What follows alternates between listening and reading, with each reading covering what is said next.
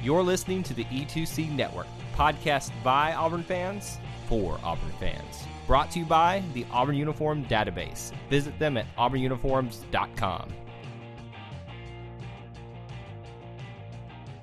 Where you go, Auburn fans? Welcome to No Huddle, your source for Auburn football news and discussion, part of the E2C Network. I'm AJ Richardson, and I'm here to discuss the Texas A&M game. Auburn won this one 28-20. The end score may not sound like we won by a lot, but think about it. Most of the game, even from the very beginning, we dominated it. I felt like we kind of let up a little bit in the third and fourth quarters, but by the end of the game, we put together that very long, very consistent 11 rushes and a drive and scored on a touchdown to get us up to 28 points. Ben, my co-host, you just came from vacation. Chill. How did you experience the game? You got back just in time to experience the Texas A&M Auburn game. What did you think of the game? I did. We landed, and then I turned on CBS on my phone, and right before kickoff, watched the first half in the car, second half at my in-laws, and man, this was probably the chillest that I have felt watching an Auburn game in a long time, and definitely this season. It was even more chill. Like, I just felt like we had the whole game in control. Against some of the smaller opponents, we kind of expected it to be like that. But in this game, coming into it, everyone was choosing Texas A&M except for Lee Corso, who, thankfully it wasn't the premier game, so we didn't get a curse on that. So shout out to you, Lee. Thank you for not being an idiot like the other guys. And man, we just came out.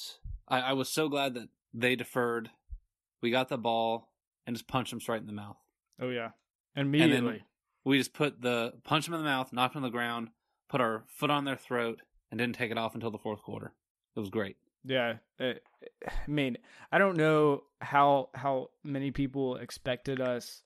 When you go into halftime and you're up 14-3 against Texas A&M in Aggieland, 100,000 fans. Remind you, true freshman quarterback at the helm. What? Like that I'm pretty sure any Auburn fan would have taken that. This was, for the most part, a game that I was just sitting back watching and admiring the defense for shutting them down. I think it was a very long time before the Aggies actually got into the red zone. It might have been almost to the fourth quarter before the Aggies actually got to the red zone, besides that one time where they got the field goal. And that is a testament to our defense, keeping us in the game, but then also our offense. It gives the offense a confidence that we don't have to do anything super special to win this game. And Gus's play calling, while most of the time it seemed to be pretty decent, I mean, there were definitely times where the plays just didn't seem to work, or he'd run the same play a couple times. That was kind of frustrating. But, I mean, overall, it worked. And a win is a win, especially an away win.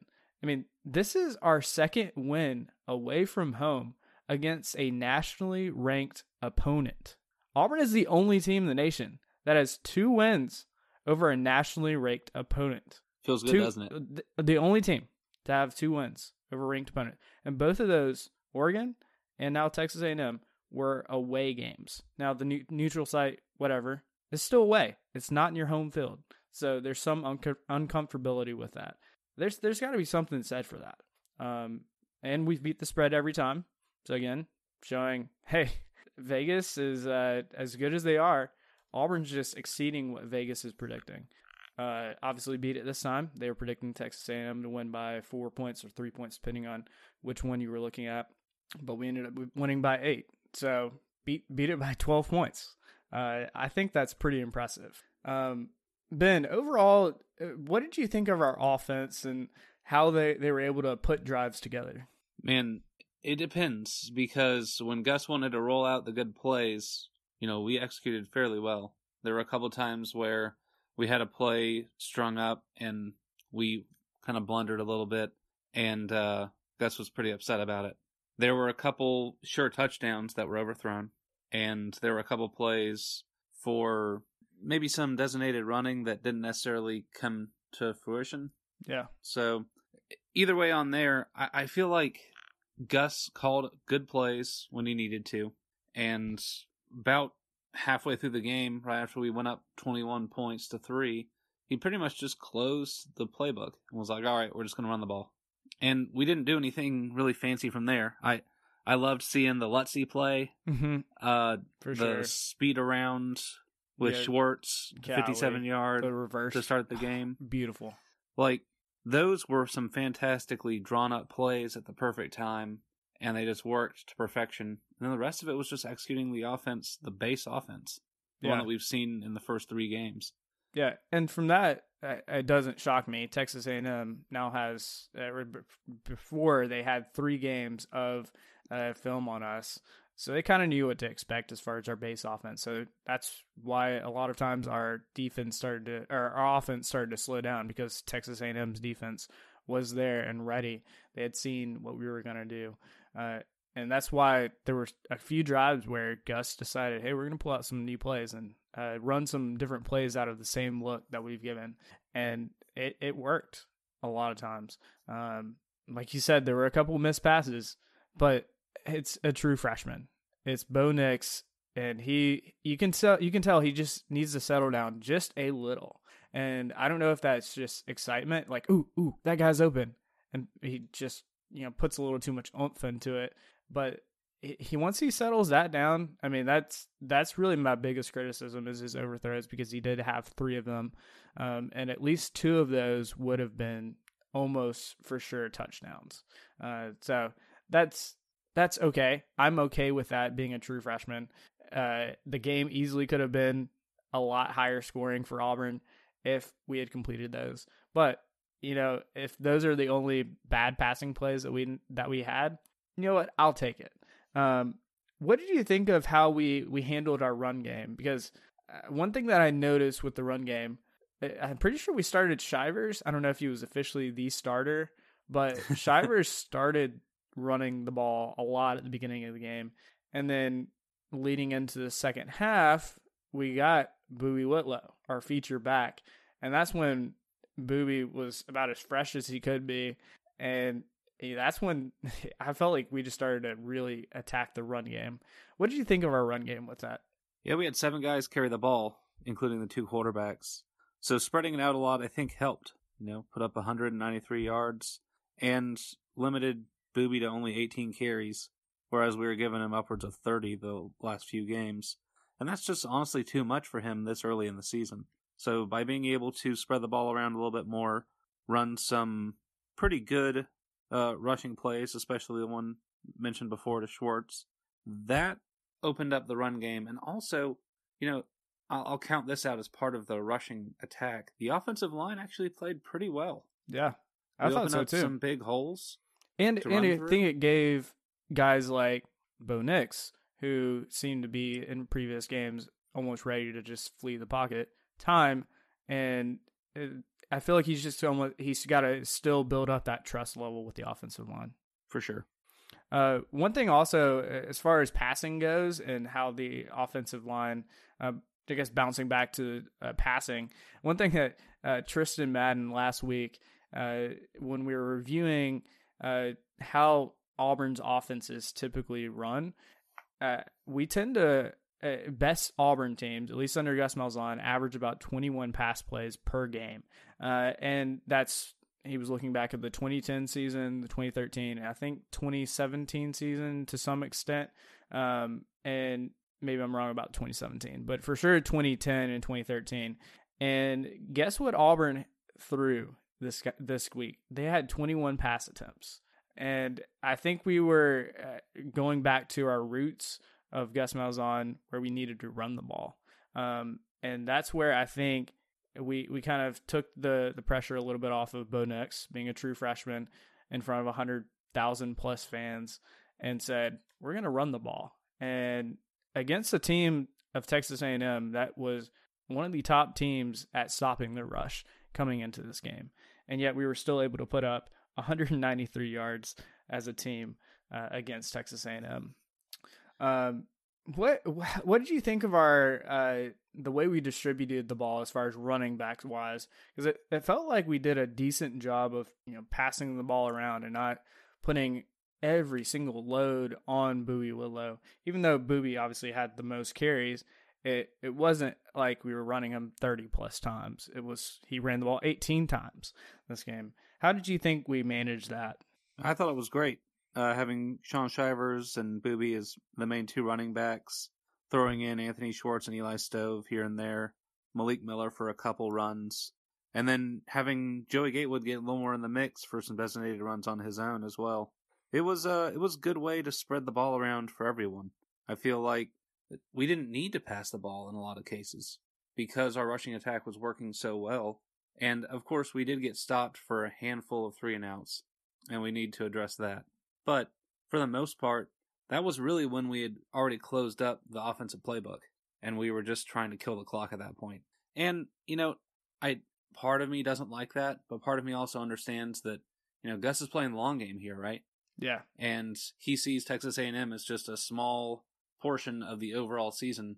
We still have Florida, LSU, Georgia, and Alabama within the top 10 that we have to play within the next 8 weeks. So he's being very conservative right now, and I think it's probably a pretty smart thing to do. Yeah. Don't give the other teams too much tape to look at. Hide some of your good plays, hide some of your good formations. Get ready for those big games coming up. Don't show too much early. Yeah, or don't put Boobie in the way of getting injured and running him too much. That was one of the biggest criticisms we've even had of Gus in the way he handles his running backs, is putting his running back in a situation where he's running too much and sometimes gets injured and plays that really in the grand scheme of things don't matter. You could put in a backup running back, a Malik Miller, somebody that doesn't get as many touches in a game typically, and you'll probably get decent amount of yardage. Just keep them honest. And I felt like we did a decent job with that too. Mostly it was Shivers and Boobie. I don't even think we saw Cam Martin this game. At least he didn't record a stat.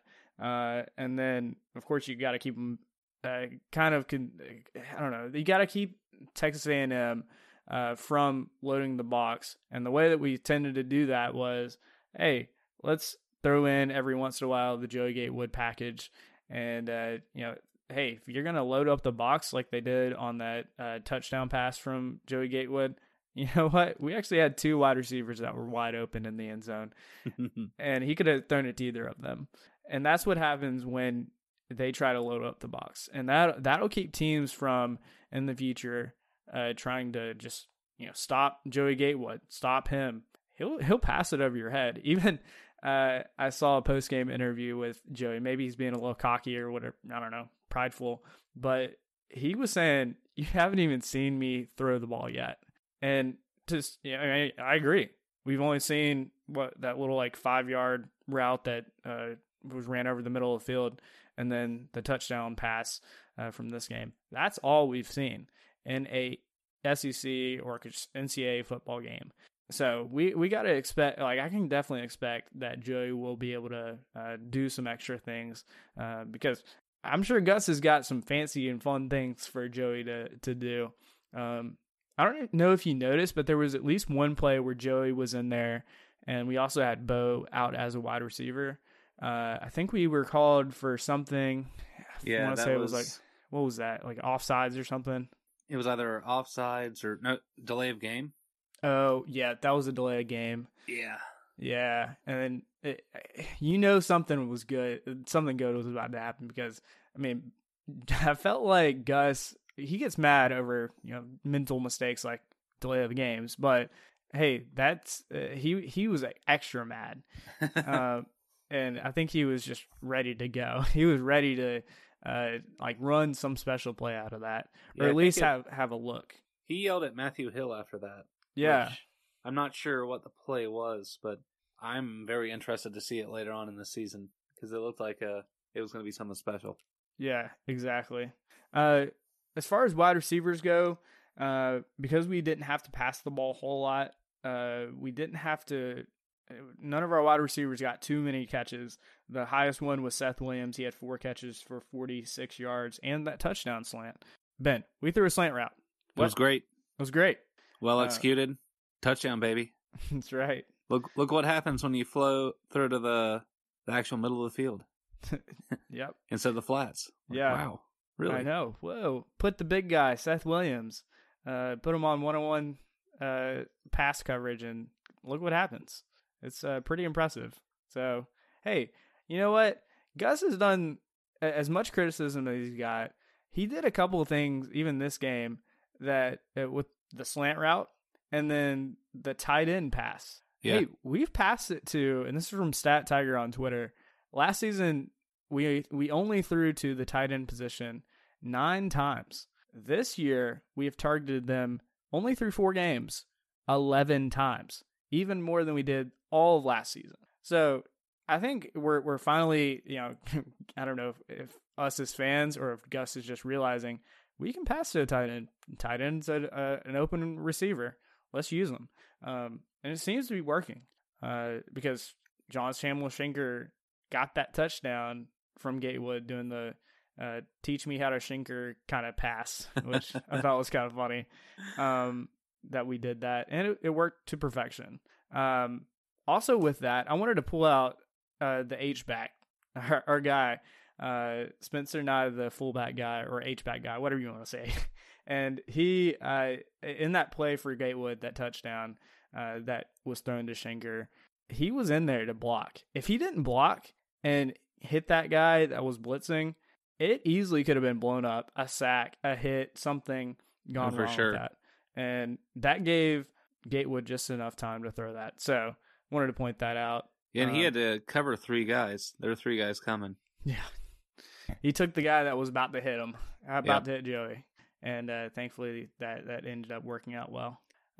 We also, I guess we just kind of glossed over it, but Seth Williams, he's back.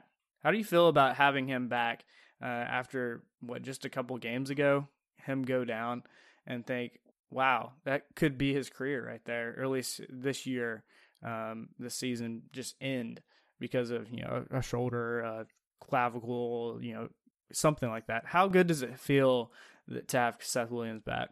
We had a couple questions in this game.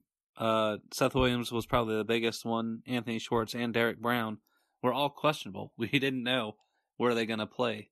And to see them all come out on the field at the beginning of the game just made me feel so at peace. And when you have those type of weapons, especially Seth Williams, who, pretty much you throw the ball up to him, he's going to catch it. To have him on the field in one of these big games, it was definitely reassuring that, Auburn was here to play and we didn't leave anything at home. So I was really excited about that. Yeah. And it definitely proved to be, a huge asset in the game too, having a touchdown. Yeah. And he almost, I don't know if you caught this because you were probably watching on your phone, but did you see his almost attempt at doing a Sammy Coates throwdown on the defender? Did you see that early in the game? Not sure. Okay. Well, it happened, and it was very similar. It didn't happen, but he tried to shrug him off. The guy was trying to tackle him. It was so close. And just thinking, Sammy Coates, number 18, Seth Williams, number 18. I don't know. I thought that was pretty neat. Probably had seen that before and thought, hey, this is Texas A&M. Maybe I can do it with them too. I don't know. I just thought that was kind of cool. Let's talk about some defense. Defense, again, shut A&M down for most of the game. It seemed like the defense really keyed in on them early on. I think even it seemed like Texas A&M didn't know how to move down the field against our defense. And to something that made me happy. What was something that I'm thinking of, or at least Ben, you were thinking of for the previous games that our defense hadn't done early on? Do you know where I'm getting at with this? Do you have any idea? Third downs? We shut down most third downs. Yeah, third downs. I was just thinking the first drive. It seemed like every team we've played this season has been they've scored on us on their first drive down the field. Well, that's why I was glad to receive the ball so we could go ahead and take the 12th man out right away. Yeah. and that ended up with a missed field goal. And you know what? That ended up working out. I mean, if they had made a couple of their field goals, it would have been a different game at the end. But our defense held them far enough back to where their kicker ended up missing a couple of field goals. Now they were long, but the defense held them out. I felt like the defense came out strong. I mean, it came out with a fire that I was expecting. A top 10, top 5 type defense to have. One thing that I also noticed, we shut down A&M's run game. Texas A&M only had, besides the quarterback, besides Mond's runs, only had 30 yards on the ground the whole game. 30 yards. Mond was able to do some stuff. That was expected. But we kept him in check for most of the game. We only allowed him to get 26 yards on the ground. So I feel like that was a pretty successful day, really until I felt like we started to probably third quarter? Was that when you'd probably say third, fourth quarter, when it seemed like we kind of like backed off a little bit and then started to allow Texas A&M to run and pass the ball a little bit more. Is that when would you say like our defense kind of took a step back a little bit? I'd say after we went up 21-3, we just kind of cooled down for a bit. We're just like, all right, don't get hurt. And it wasn't until the fourth quarter that we really just basically played kill the clock and prevent defense. Yeah, that's pretty much what happened. And I mean, if I'm Gus Malzahn and I'm 3 scores up against a team that is at their home, I would be probably doing the same thing. Don't give up the long ball. But it is kind of frustrating because I almost wanted it to be a score of like, hey, we won this game 21-10 or 21-3. I mean, that would be incredible. Well, I would have loved it to have been, 28-10, which it was at one point. It was. Because we would have beaten them better than Clemson would have at that point. But, I don't know what happened at the end of the Clemson game either. So, I'm not saying we're on par with Clemson at this time.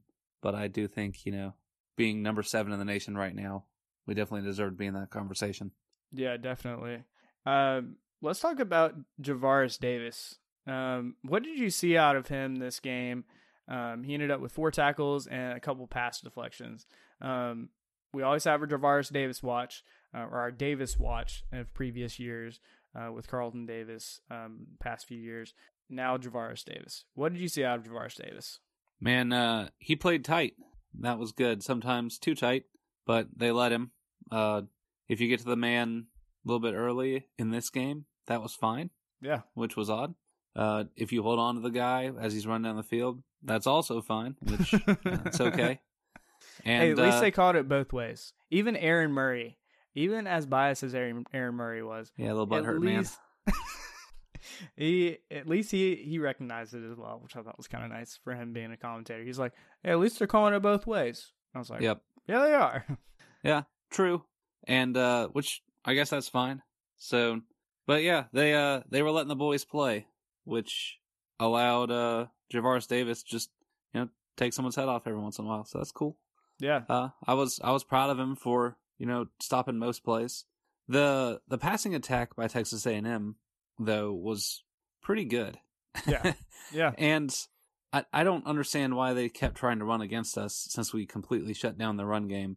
If I was them, I would just continue to play, pass and catch, because we were giving them room to catch the ball, which scares me a little bit with LSU coming up in a few weeks. Yep. But we'll see. We got some time to get ready for that. Yeah.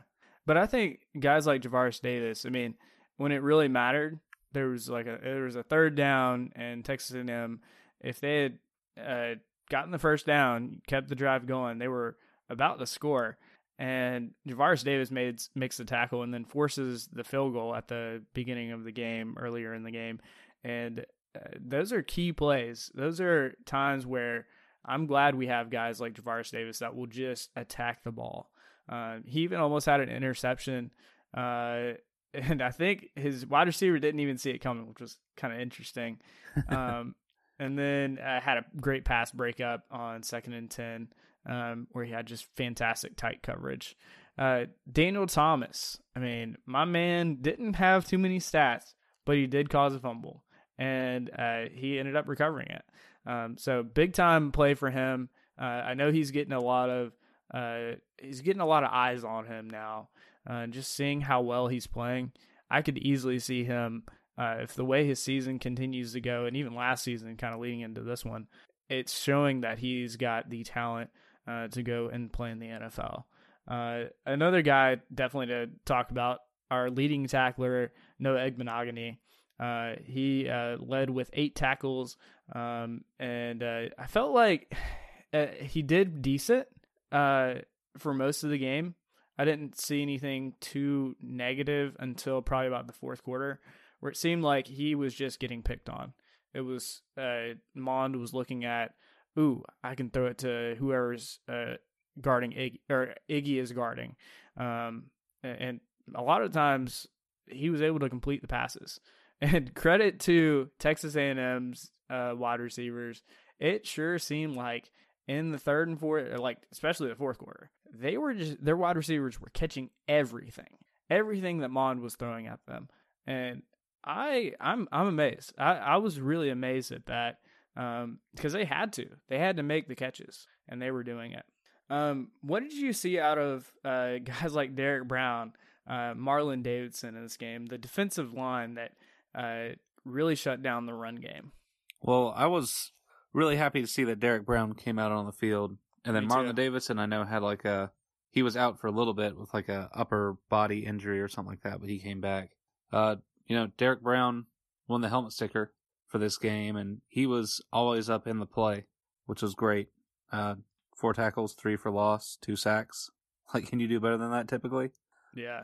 I was thinking, I don't know of too many other great games where guys like Derek Brown are moving almost at every position, it seemed like, on the line, and was just blowing up plays. He seemed to be almost at every key play. He was in there. A cool stat that I believe Brandon Marcel pulled up was he had 4 tackles, and each of those 4 tackles recorded minus 18 yards for the Aggies. None of them were positive plays. That's crazy. He was making tackles in the backfield every which way you looked. I thought it was also kind of interesting with Derek Brown that what was it? Probably he was about to get on the bus. And he was like, whoa. It was great. And you're just thinking, what did he forget? And he runs back into the locker room, and then he goes and gets his Chick-fil-A that he forgot. And I was like, Derek Brown, you might have just become my best friend, because I love Chick-fil-A just about as much as you. I would definitely be like, stop the bus. I gotta get my Chick-fil-A. I need it. You deserve that Chick-fil-A after that game. Yeah, absolutely. And then even Derek Brown, just talk about a little bit more about him and how amazing he had a game against Texas A&M. He almost had a one-handed interception. It was so close. He almost tipped it up to himself. Yeah, would have had maybe even a big boy touchdown if he had could have caught that. Been. He was all out in the open, almost. Yeah. If he had probably just beaten the quarterback, he probably would have been gone. And I mean, good luck, Kellen Mond, tackling a 300-plus pound Derek Brown that has got some. I don't know. He's got some muscle on him. He's got meat. He's not gonna be hard to. He's got to be easy to bring down. So I thought that was great. Obviously, he caused a fumble against Kellen Mond while he was throwing the ball. I mean, everything you saw out of Derek Brown this game, I cannot praise him enough for how well he played this game. Derek Brown was asked after the game, what was different about this game, and he was saying the injury from last week, even though it was minor, kind of opened his eyes to, hey, this may be your very last game. This may be the last game that you play ever in college football. Give it your all, and Derek Brown took that to heart, and that's what you saw out of him this game, is playing on fire. Marlon Davidson, another guy on the defensive line, he came out early in the game with some sort of injury, it looked like, but then he came pretty much right back in. Seemed to play pretty well. Even got a tackle for loss.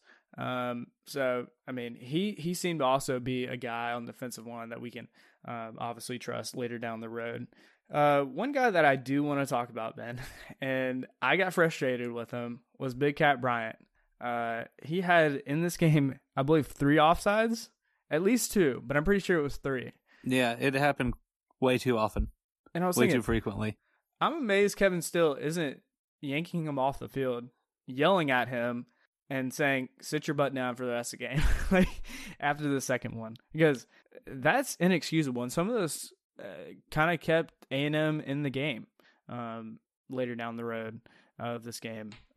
He did end up having 3 quarterback tackles, so good job for that. But like 3 offsides, inexcusable for a defensive lineman. That's a lot of times what he's doing is he's not in a 3-point stance. He's just watching the ball. As soon as the ball is hiked, you go get that quarterback. Yeah, I feel like they had to have been doing something with the calling of the hike. Yeah, because it got him way too often. So they must have been mixing up, the way they snap the ball. it very much could be. Every once in a while, he would play like you're supposed to and jump when he's supposed to once the ball's snapped. But then a couple plays later, once again, he's offsides because they're doing something with the ball snap and he's not watching the ball. He's probably listening. Yeah. That had to be it, because I just don't understand why else he would be just like full speed ahead, a yard over on offsides for no reason. Yeah, exactly. Yeah, I didn't get that either, unless they were just noting he was watching the quarterback and his cadence or something and just didn't watch the ball at all. Because if that's the case, that's something that the coaches really have to work on, saying, what you're supposed to do. Watch the ball. Watch the ball. As soon as the ball moves, that's when you go. It's not that hard to do. He's trying to jump it. Just didn't work. Yeah. Our linebackers, I mean, I felt like they also played a key role in stopping Texas A&M's run game. You saw it particularly with KJ Downhill Brett, and I feel like KJ Downhill Brett earned his nickname Downhill. He got a few tackles for loss this game. He really he impresses me. He seems to know exactly where to go. He was the team's second leading tackler with 7 tackles. 4 of those were solo, and then he got a tackle for loss. I am very happy he's taking off in that linebacker position. Since I don't think we were questioning whether or not the talent behind our seniors from last season at linebacker, we'd be lacking too much in our linebackers this season. But it's good to see. It's almost confirmation the guys who have been watching the players like Deshaun Davis are now taking on their own role at Auburn as at linebacker like KJ Britt is. Another guy, Zacoby McClain, I was glad to see him play a little bit more. There was a dump down pass, and I noticed that he was pretty much right on the guy, like ready for the dump pass from Marlon. So I'm glad to see that kind of thing, almost eyeing out what the quarterback's going to do and be on your guy, ready to tackle him as soon as he gets it or back the ball away. So props to him. Ben, before we move on to special teams, is there anything else that you noted from our defense this game? Yeah, I feel like, linebackers was the biggest question mark that we had going into the season this year. Was we knew it was going to be next man up. We weren't sure really how they would fit into the defense, being that all the seniors graduated last year and that these guys definitely played a lot. We weren't sure, would they be necessarily the Deshaun Davis quarterback of the defense type deal, or was it going to be more of, defensive committee, the line does their thing, linebackers do theirs. But for sure, KJ Britt's come in and filled that role from the get-go. I feel like from the beginning of the season, he has known what his role was and run it to perfection. And that's been fantastic. He's in on almost every play. You can see him flying around there. And, when we have our front 7 that are as stout as they are, it really puts a lot of pressure on the opposing team. And that's why the defense was able to shut down, 1, the run, and 2, just Texas A&M as a whole up until the fourth quarter. Yeah, it's good to have guys that will hold, that you can almost rely on. And you can even tell in the confidence of Bo Nix and the defense, knowing that he can rely on the defense when needed, almost to give the true freshman time to get that chemistry with this team and get the offense moving down the field. And yeah, I think we're now just seeing some of the brilliance of what this offense can be. I'm not saying it's brilliant yet, but you're seeing little taste of it. I mean, even the Anthony Schwartz one, I mean, that's not anything super crazy. It's just a reverse. But if you get a couple of Texas A&M's guys or the defenders out of where they should be, that's when the big plays come up. And Gus loves to give some eye candy, and that's where the defenses really have to be very focused on what they need to do and not get tricked by little flashy plays. One more thing.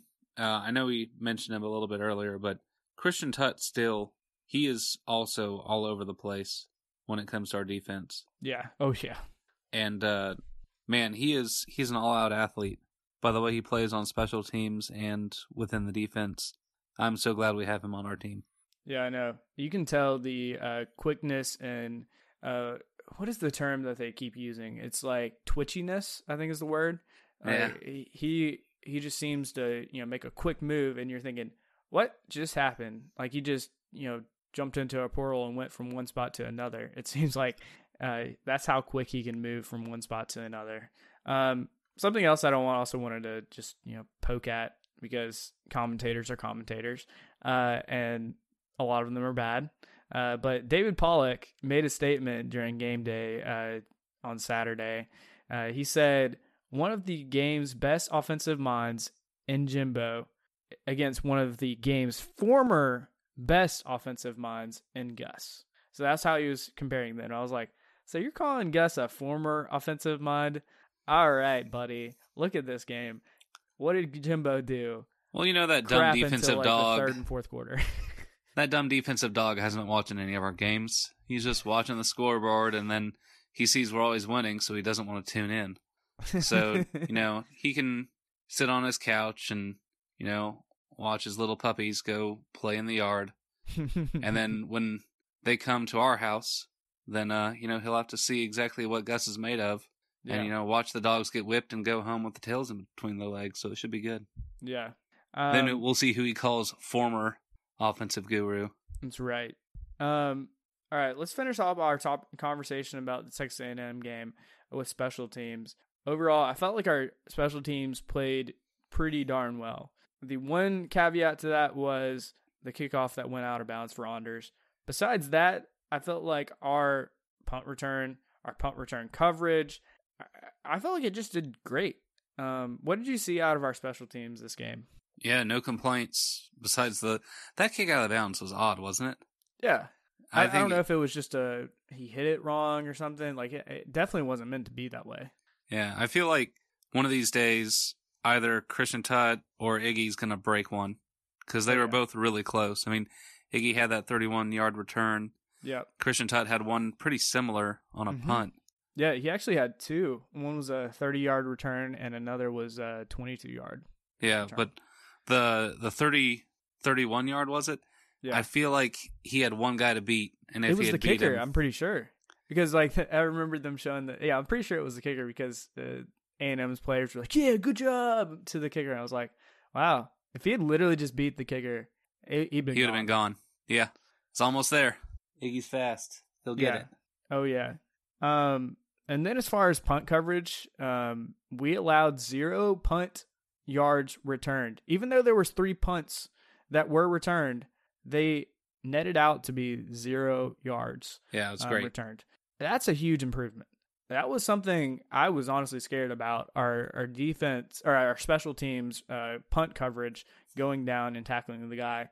And I felt like we, at least in this game, didn't have any issues with that. Well, you notice Siposs, he seems to be kicking the ball higher. Mm-hmm. He's not kicking it as long as he was. Yeah. He's just trying to change the field and allow our guys to get up there, which is what we were saying he needed to do. So coaching has done well there, and Siposs is just booting it high and letting it fly. Yeah. I mean, he had to punt 8 times this game, which is, a little too much for my liking. But agreed. He ended up averaging almost 44 yards per punt, which is right now his season average of punts. He ended up having a 54-yard long this game, which for this season is his longest punt. He also, I felt like he seems to be doing all right. Like he's not wowing me by any means, but if it means no return, I am completely A-okay with that. And one thing that you kind of saw out of Texas A&M's punter, he can freaking boom the ball. Like he boomed the ball this game. He boomed it 68 yards. Are you kidding me? It was nuts.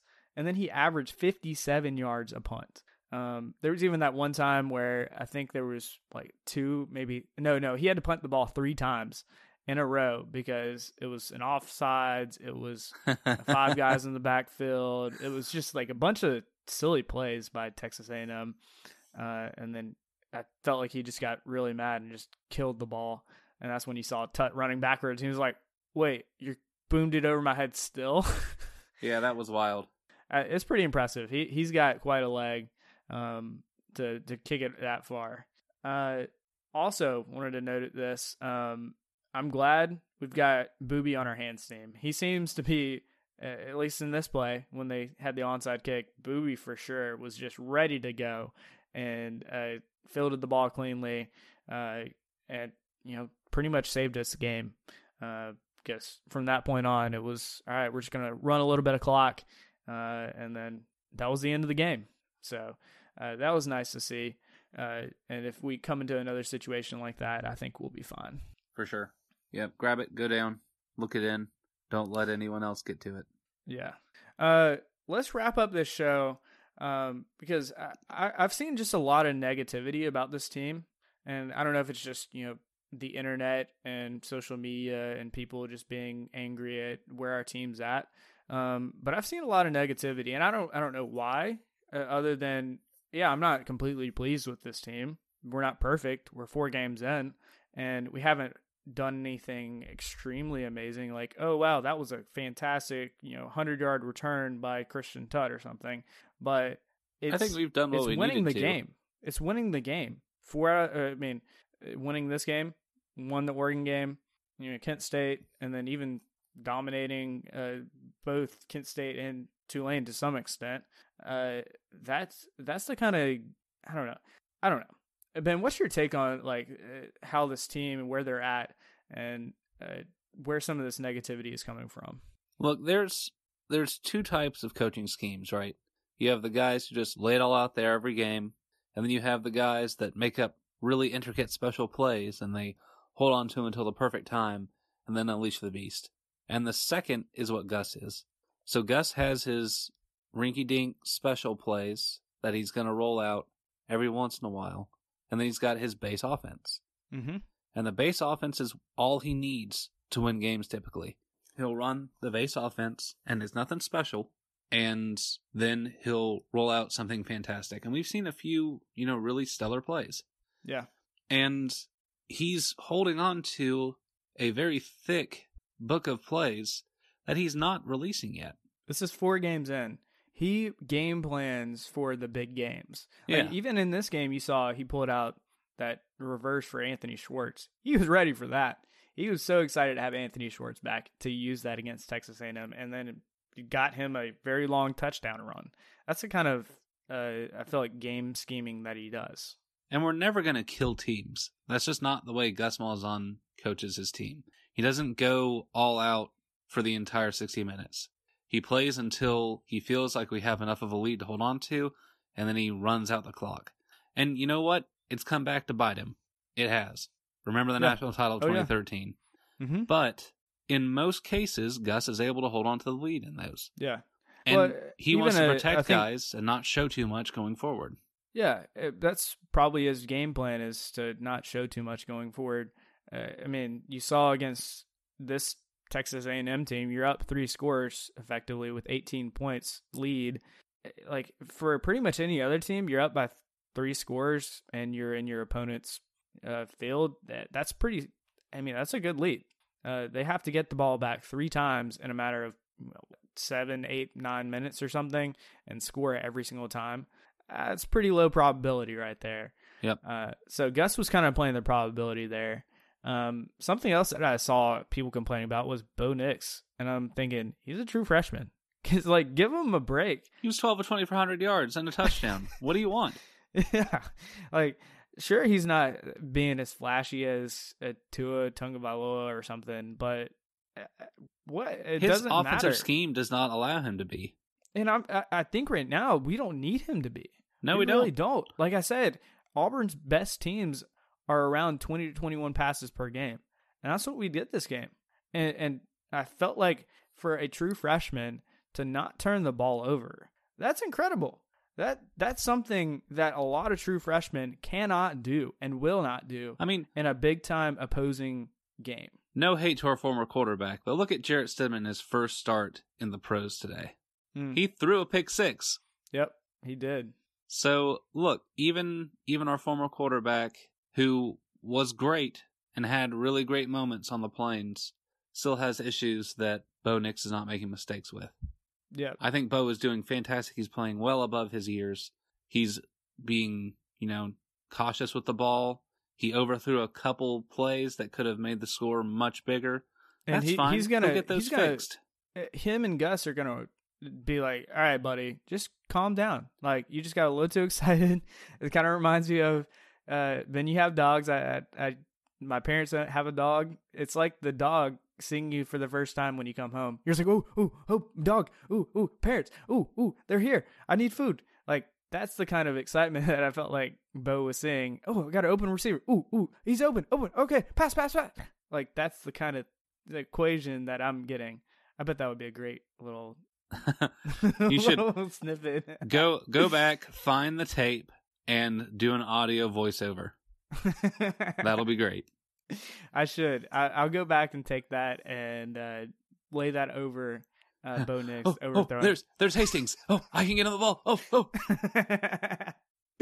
Because I think that's what is going through Bo's head. He's just, he's got the plenty of arm. I mean, for goodness sakes, he overthrew Anthony Schwartz, the fastest guy in college football. Yep. He overthrew him. He's got an arm. But anyways, something else that I saw some Auburn fans just griping over was, hey, we didn't completely stop A&M. And I felt like it's hard to stop a team for all 4 quarters, especially when you saw how well Kellen Mond in that 4th quarter. That was the kind of Kellen Mond that I am super scared of. And when he is on, he is on. His wide receivers will catch everything, literally everything thrown their way. Well, I honestly hope that Kellen Mond kills it the rest of the season. Yeah. Keep making us look good. Like He Tulane seems to did, be... baby. Did you see Tulane? Yeah, exactly. Tulane is kicking butt. Didn't they beat Houston? I think they did. I think that's who they played. Yeah. They won on like a last second touchdown pass or something like that. Wow. That just shows that's the right. strength of schedule. I was just on Thursday. That's right. Yeah. I mean, like, obviously we thought going into it, like most Auburn fans, Tulane wasn't the greatest of teams, but... Well, I thought they were pretty good. And, they're decent. Gus definitely called them up. And that just shows, I hope Kellen Mond has success the rest of the season. I hope Oregon wins the Pac-12. I hope Tulane wins whatever they're in.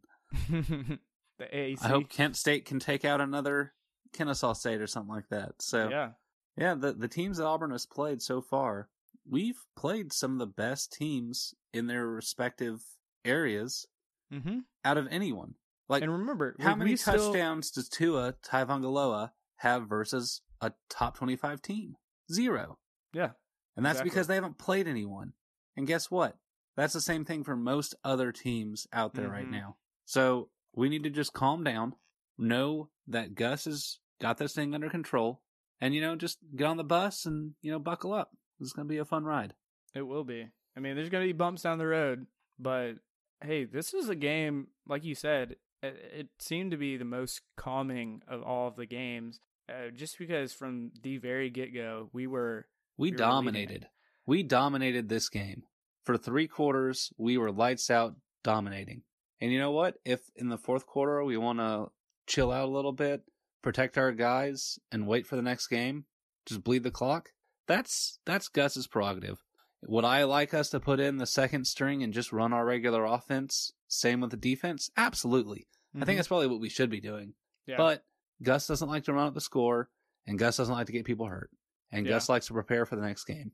And because of all of that, I understand that that's the way Gus is going to coach. And I'm fine with it. You know, either get on the bus or go home. Yeah. And I think just be along for the ride. I mean, I'm all about be grateful for the wins that you get. My junior year, Auburn's 2012 season was miserable. Sitting in the stands was miserable. You're sitting there and you're watching your team do absolutely nothing, just giving up on the field. And we've had a lot more success since then. There's been some obviously rough games, but the best games tend to be on these almost amazing type plays. And just be along for the ride. These amazing plays will come. Gus will manufacture in a way these kind of magical plays. Our defense is going to keep us in games. While I'm kind of worried about games like LSU, while they're putting up 60-plus points against an SEC opponent, I think our defense will be able to hold them to some extent. I think our team's ready for just about any matchup that they've got this season. As long as we stay healthy, I think that's key. And once we get past the healthiness and we're good with that, I think our team could do something really incredible this season. I mean, Ben, you and I in our preview show, I mean, you had us undefeated because you're a Barner, and I love that. I think I had us either like 10-2 or 11-1, or 9-3 at the very worst. And I definitely see that for sure now. You're seeing Bo Nix develop. You're seeing defensive stops. It's coming together. Be a little patient with these guys. Don't be. We got to show everything, because I think teams like LSU right now, when they're putting up 60+ points on a team, they're showing a lot of stuff, and defenses will be able to key off on that and be able to shut them down later down the season. So I think you got to trust what Gus is doing a little bit. The players obviously are all in for this. They're guys that came back this season just to play on this 2019 football season for Auburn. It's going to be a ride, and get ready for it. So just hang in there, guys. I know some of you still have negative feelings about this, but really, like it's going to come around. Last thing I want to say on that is my college career was bookended by the two worst seasons that we've had in the past 20 years, 2008 and 2012. But you know what happened in the middle? National championship. Mm-hmm. And this team that we have right now is the best defense under Gus Malzahn's era. Probably the best quarterback under Gus Malzahn's era. The best duo of quarterbacks under Gus Malzahn's era. Wait, are you saying better than Cam? You know what? Gus wasn't actually the head coach then. He was the offensive coordinator. So would you say that that's under the era of Gus Malzahn? I don't think so. We saw two era changes from 2008 when Tubbs went out and Chizik came in, and then Chizik went out and we brought Malzahn back. Under the Gus Malzahn era, this is the best team he's ever had. And look, we've made magic happen with a safety transfer from Georgia at quarterback. Took us a national title. True. And Very almost true. won it. So I'd say, we're never going to be Alabama, and that's a good thing. Alabama can't keep their students in the student section. They have to track them like China. It's ridiculous. True. They're so bored because every game is a given already. Yeah. That's not that way at Auburn. We have heart attack games. I'd like less heart attacks, but I still love the fact that it's a competition. Yeah. And that's a good thing. So people who don't understand Auburn football need to look back at our history and then look at this team and realize where we're at, where we came from, and where we're going, because it's going to be good. Yep, absolutely. Ben, before we go, do you want to give them your social media so they can stay in contact with you? Yeah, you guys can find me anywhere on social media at BENK1NG, and on Saturdays at Captain Plainsman on Twitter. And then if you have any complaints, TMAD34. Oh, there you go. I was waiting for it. And then you can find me on Twitter as well at AJAYJAY_. It's always great to be an Auburn Tiger, and War Eagle. War Eagle.